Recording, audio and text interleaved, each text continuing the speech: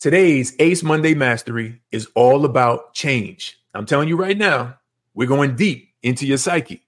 So if you don't want to change in your work life for the better, change the channel now. But then that means that you do want to change. So just go ahead and keep it locked.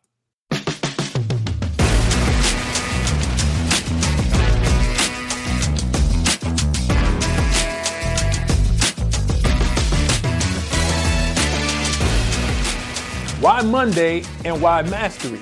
Let me break it down. By now, you know ACE stands for attitude, competence, and evidence. So when we come to our work week on Monday morning, you have to have a plan. I always say start with the end in mind, but it all starts on Monday. And it all starts with you and ACE, with the attitude, confidence, and evidence of success and mastery, no matter what type of work you find yourself doing right now. I'm J.B. Ferrer, Chief Strategist and founder of Ace Work Life. Let's get right into it. Why is change so difficult? What happens when change is not obvious? What happens when change is on the horizon and you don't want to change with it and you like the season that you're in? A lot of us are kind of averse to change. Other people love change. So whether change is good or the change is bad, either way, you should see change as opportunity.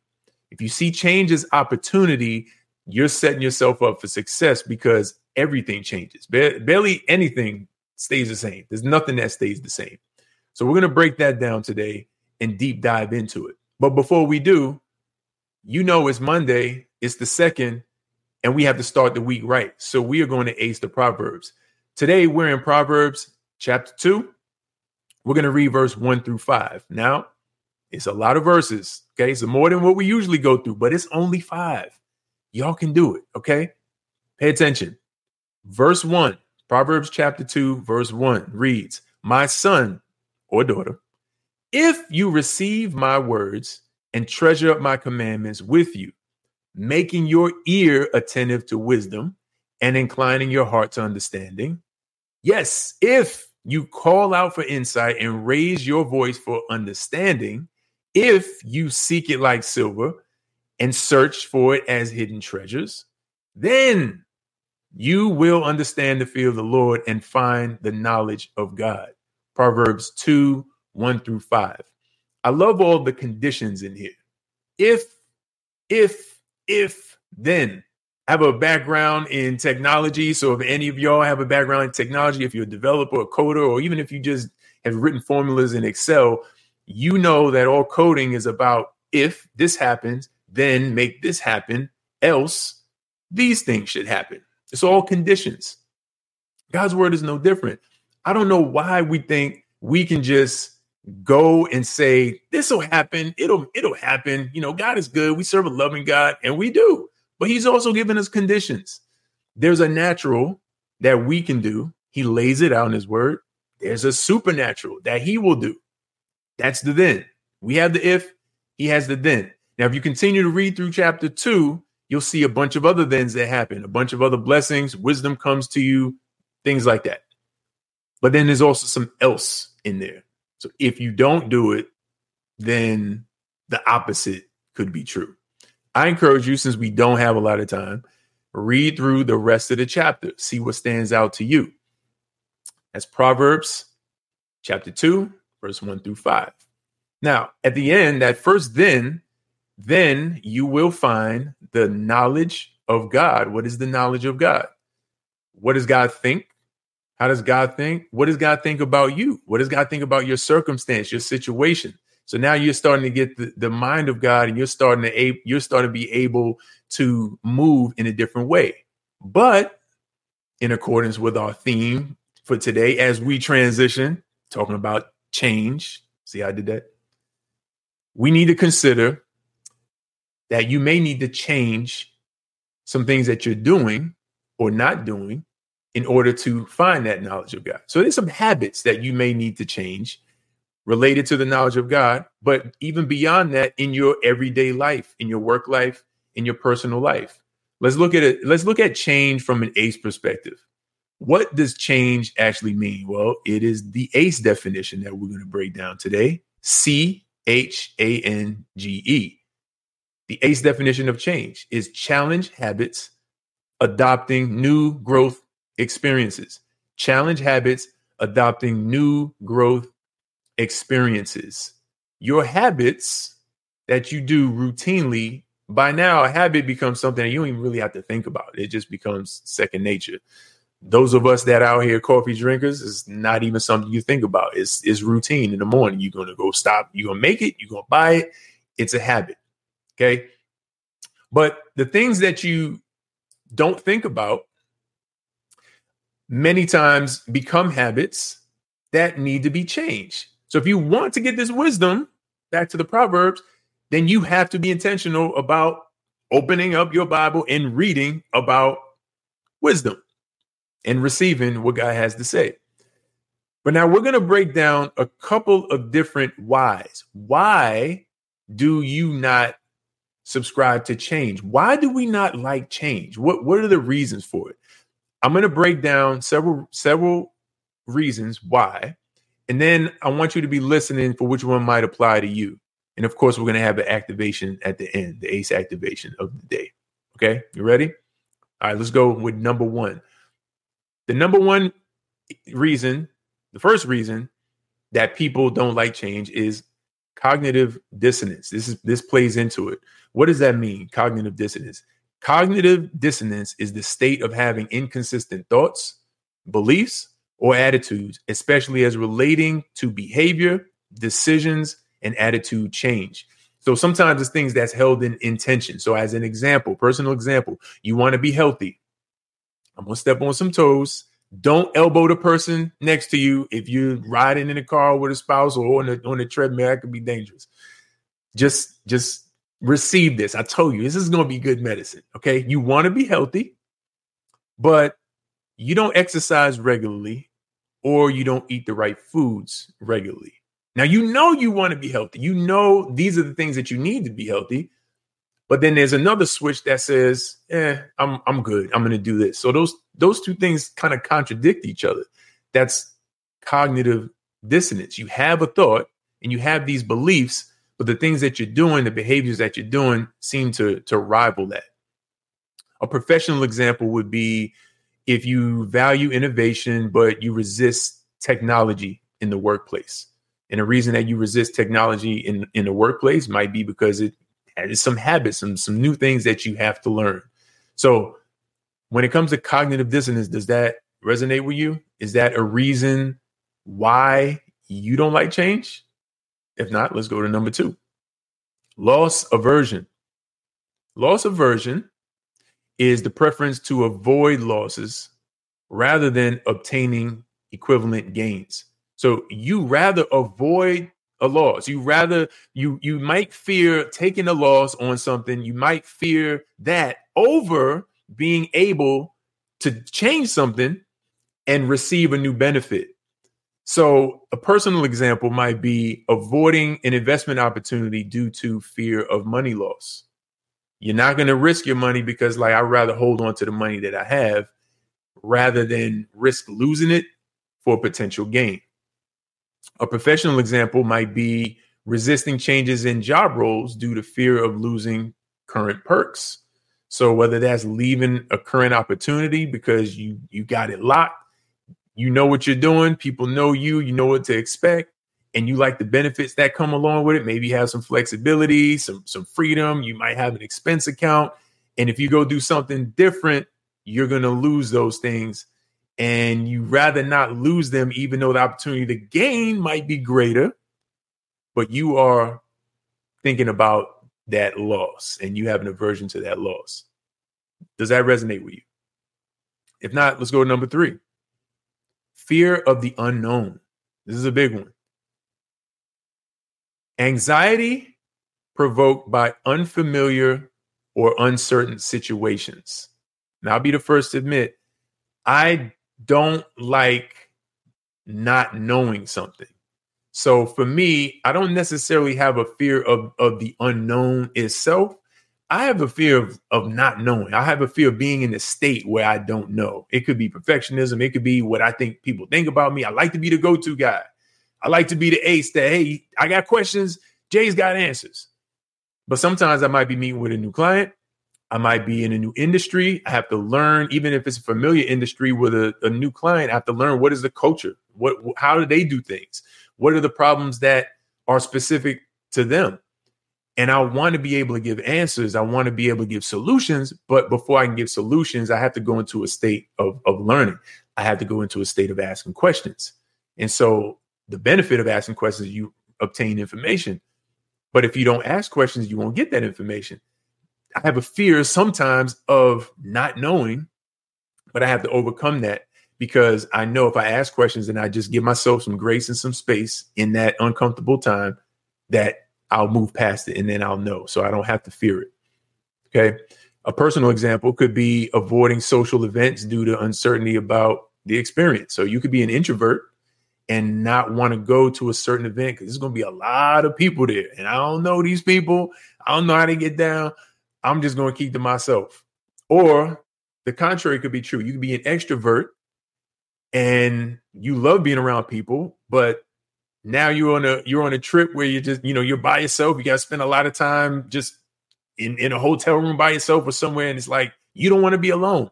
So both can be true. It's not an introvert extrovert thing, but we can both fear the unknown.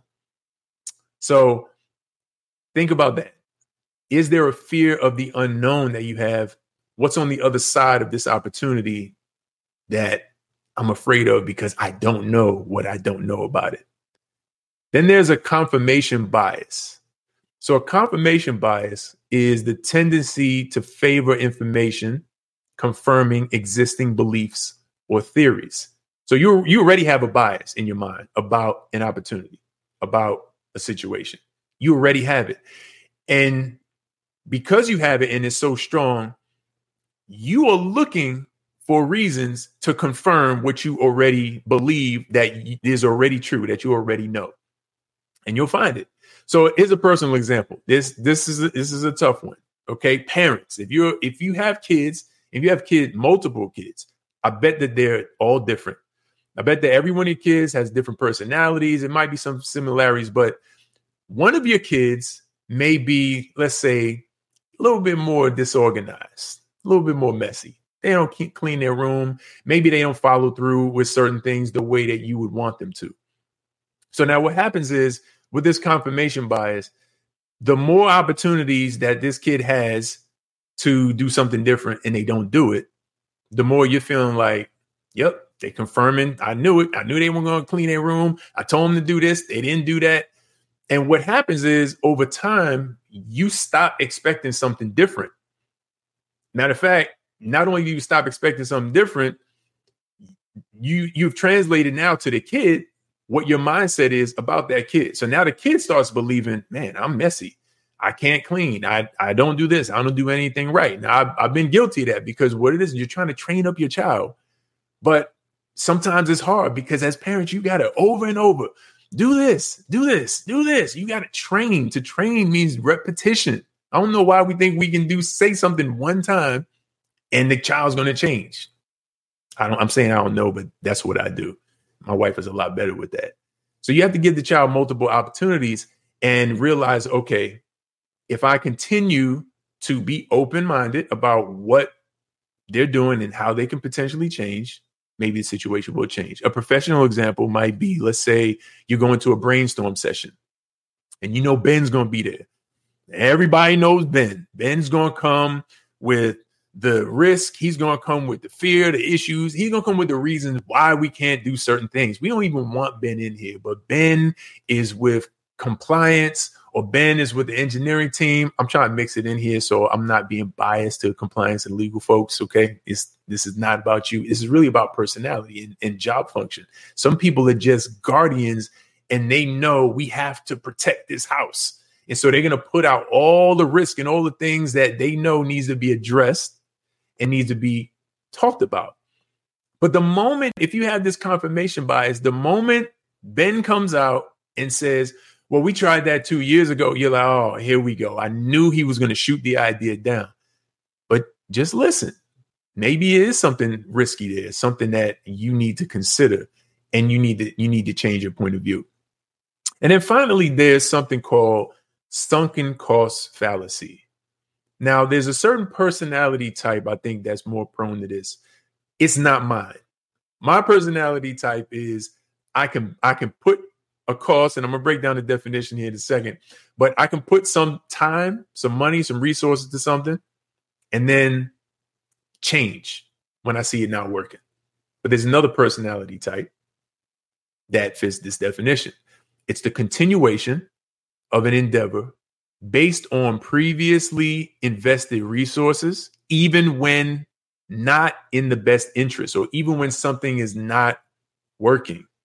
So it's like, because I put so much time, so much effort, so much resources, so much brain power and thought and expectation that this is going to happen, it just has to work. It just has to work. That's a situation where you don't know when to hold them and when to fold them, when to walk away. So a personal example of this might be if you are in a relationship, personal relationship, and it's a dysfunctional relationship, whether it's an intimate relationship or a friendship, it's just dysfunctional. It's disharmony. And you've tried to work it out. You've tried a lot of different things, counseling, conversation, put things on the table, and it's just not working. Both parties are trying. At some point, there may have to be a reconciliation of, you know what, we need to cut our losses, go in different directions. Or there may be a situation in your professional life where you persist in a project, and you persist in that project that you've put a lot of money into, or a product that you've created, but the product's not selling. Or it could be a marketing channel that is not generating the leads, or not generating good leads, or qualified leads. Or it could be, this is a tough one, it could be a hired resource that's not producing. Now you have a lot of nested issues because I put a lot of time into this person. I put a lot of time into this process. I put a lot of time into this procedure, and it's not producing what I want it to produce. But I don't want to change because I have a fear that I've invested and I've wasted time, and I don't like that feeling to feel like I've wasted time. Is that you? Now, there's a lot of other reasons why it's hard for some people to change. Example, social influences or environmental constraints, but we don't have time to get into those other ones. So I just wanted to pull out 5 of the key ones that you probably may resonate with.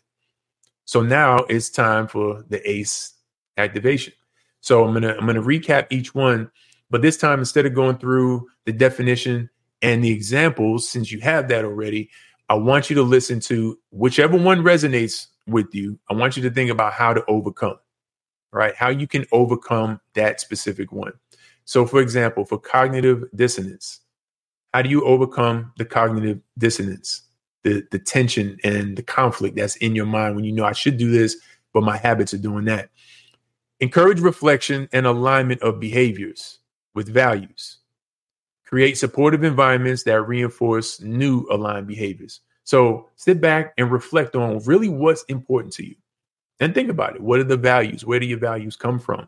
And you got to really get your mind in alignment with those values, because those values have to become your why. And that why has to be strong enough that you want to change your habits, because the habits that you have are probably not leading you down a road, the best road of success. So that's how you overcome cognitive dissonance. Loss aversion. How do you overcome loss aversion? There's an emphasis on potential gains and support and reassurance to mitigate fears or losses. Change the question of, if I do this, think about it this way. If I do this, this might happen in a negative way. Well, what if you flip that and said, what if I don't do this? What if I don't take this opportunity?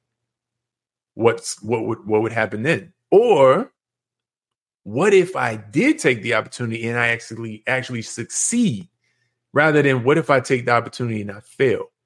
What if I step out and I succeed? What if I step out and I win? Think about it from the other perspective. What's the opportunity cost that I'm giving up on the gain, on the plus side of this thing? Okay. Number 3, fear of the unknown. How do you overcome fear of the unknown? Break unknown elements into manageable parts. Provide clarity and information to reduce uncertainty. So in the project management world, we call this a work breakdown structure. You have a big project that you have to do, multiple moving parts, multiple tasks, activities, people that you have to talk to. We break it down and group them into like activities that maybe one person owns, or it's a certain task that has to be done on a certain day, or a certain type of activities. And if you take that approach and you say, you know what, let me break this down. I don't know certain things. Well, what is it that you don't know? Well, I don't know. I'm not familiar with this body of work. Well, how big is the work? Oh, it's this manual I got to read. Okay, well, how big is the manual? It's 100 pages. Oh, well, let's break it down into small chunks. 20 pages here, 20 pages here. In a week, you'll be good. Right? So rather than looking at what's insurmountable, break it down into something that's actually manageable. Confirmation bias. How do you overcome confirmation bias? Encourage exposure to diverse information and foster open, unbiased dialogue. Remember, Ben, you have to see Ben differently. Don't see Ben as the thorn in your side. See Ben as maybe Ben is able to see my blind spots. Maybe there's blind spots that Ben can point out, that if he points them out now, it'll be better than if we run into something later because we didn't see our blind spots. So you have to be open to seeing things differently. And then finally, for the sunken cost fallacy, how do you overcome that? Encourage objective evaluation of situations and allow it from others. Okay, you have to allow others to point out, listen, Jay, this just is not working. Okay. It's not that you're not working. Don't take it personal, but this process isn't working. This product isn't selling. This channel is not producing. And then you have to be able to prioritize future benefits over past investments. Know when to cut it, know when to walk away, know when to kill it when it's not working. And if you start with the end in mind and you create what the success look like, if I have KPIs, I have my key performance indicators. When you start a project, it's easier than later on to know if I'm hitting those KPIs. If I'm not, what can I do to hit them? If I've done everything that I can do, I'm going to give myself a timeline. If it doesn't work in 3 months, in 6 months, in a year, whatever it is, I'm going to cut it. And then you have to share that with the team or someone else that's going to hold accountable if you know you have a tendency to not want to cut certain projects or certain losses. That's it. That is change. Every Monday, we're coming to you live with another ACE work-life focus of the week so that you can master your work and the art of living. I'm Jay Ben Ferrer, and I'll see you next time.